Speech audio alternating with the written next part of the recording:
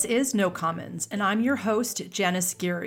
Normally, this is the podcast where I am talking to experts across diverse fields about how they think the infamous idea of the tragedy of the commons can help tackle big problems of how we govern shared resources. But today, I'm just talking to myself. I've been really busy with work and haven't had a chance to get another round of interviewees. So I thought for a change today, I would chat a little bit about a topic that really inspired this podcast in the first place. So I'm calling this episode The Tragedy of Academic Referencing. Of course, one of the biggest challenges I have with how Garrett Hardin's paper is referenced is how frequently it is cited as evidence that humans have a hard time managing shared resources.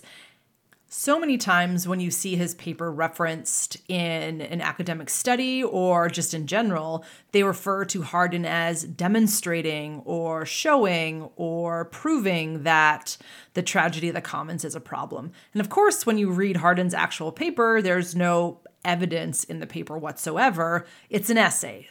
So he doesn't demonstrate or prove or show anything. He suggests that this is a phenomenon. He's not even really talking about how to govern shared resources, as I've touched on before in this podcast. He's talking about why we should limit the freedom to breed.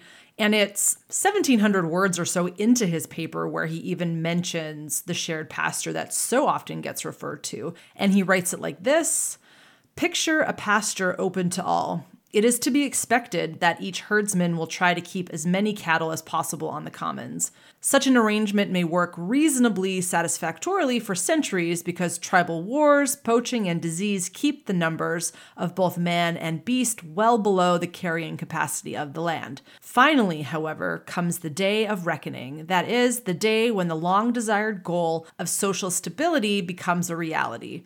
At this point, the inherent logic of the commons remorselessly generates tragedy." So that's the extent to which he describes that example that's so often referred to in the literature and the imaging that's used to demonstrate what Hardin was talking about in this paper. So that's the first thing that annoys me about academic referencing in relation to Garrett Hardin's paper.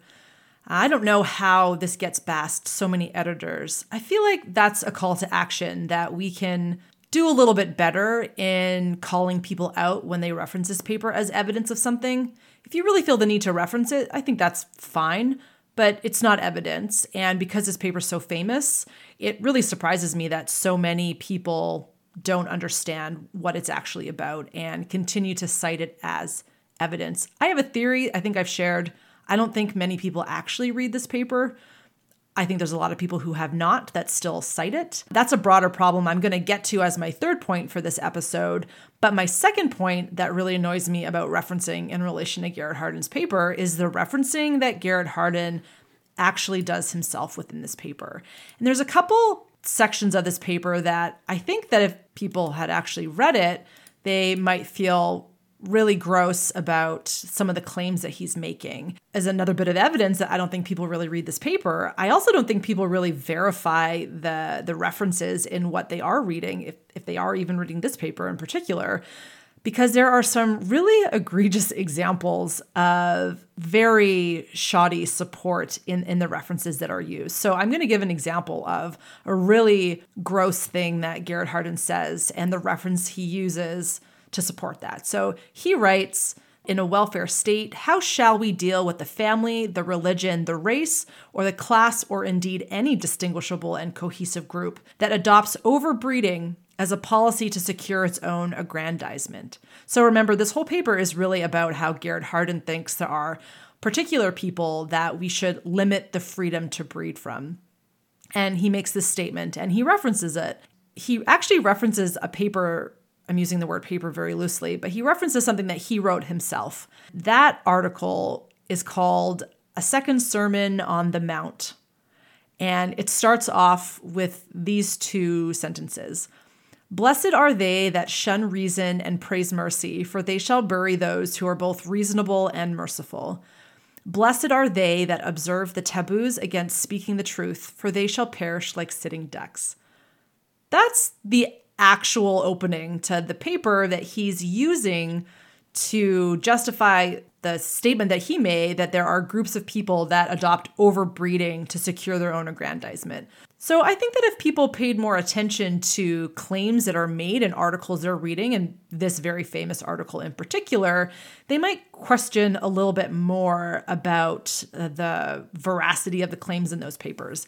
And I think in general, academics are overworked and pushed to publish quite a lot and often don't take the time to carefully review the works that they're citing. But I think that that is something that we really need to do a lot better on. And you see this in a lot of other disciplines as well. So I guess point 3 of this short podcast episode is that I think in general, academics aren't doing a good enough job of reading papers that they're citing. And I think we need to do a lot better.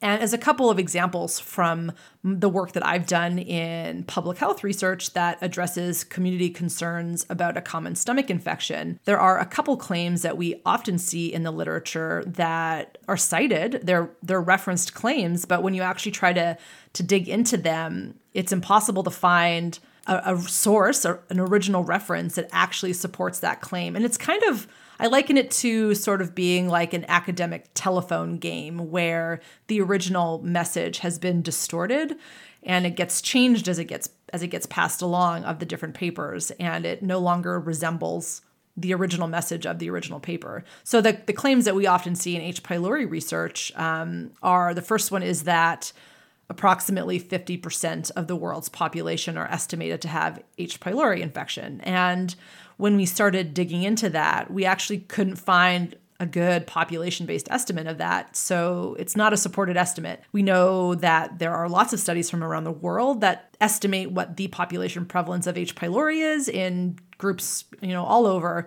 but there's none that point to that specific 50%. So that's problematic. And it's so frequently cited, it's sort of taken for granted that it's a truth, but there actually isn't a good reference that supports that. And the second one that we often see in H. pylori research is that approximately 1% of people who have H. pylori infection will go on to get stomach cancer.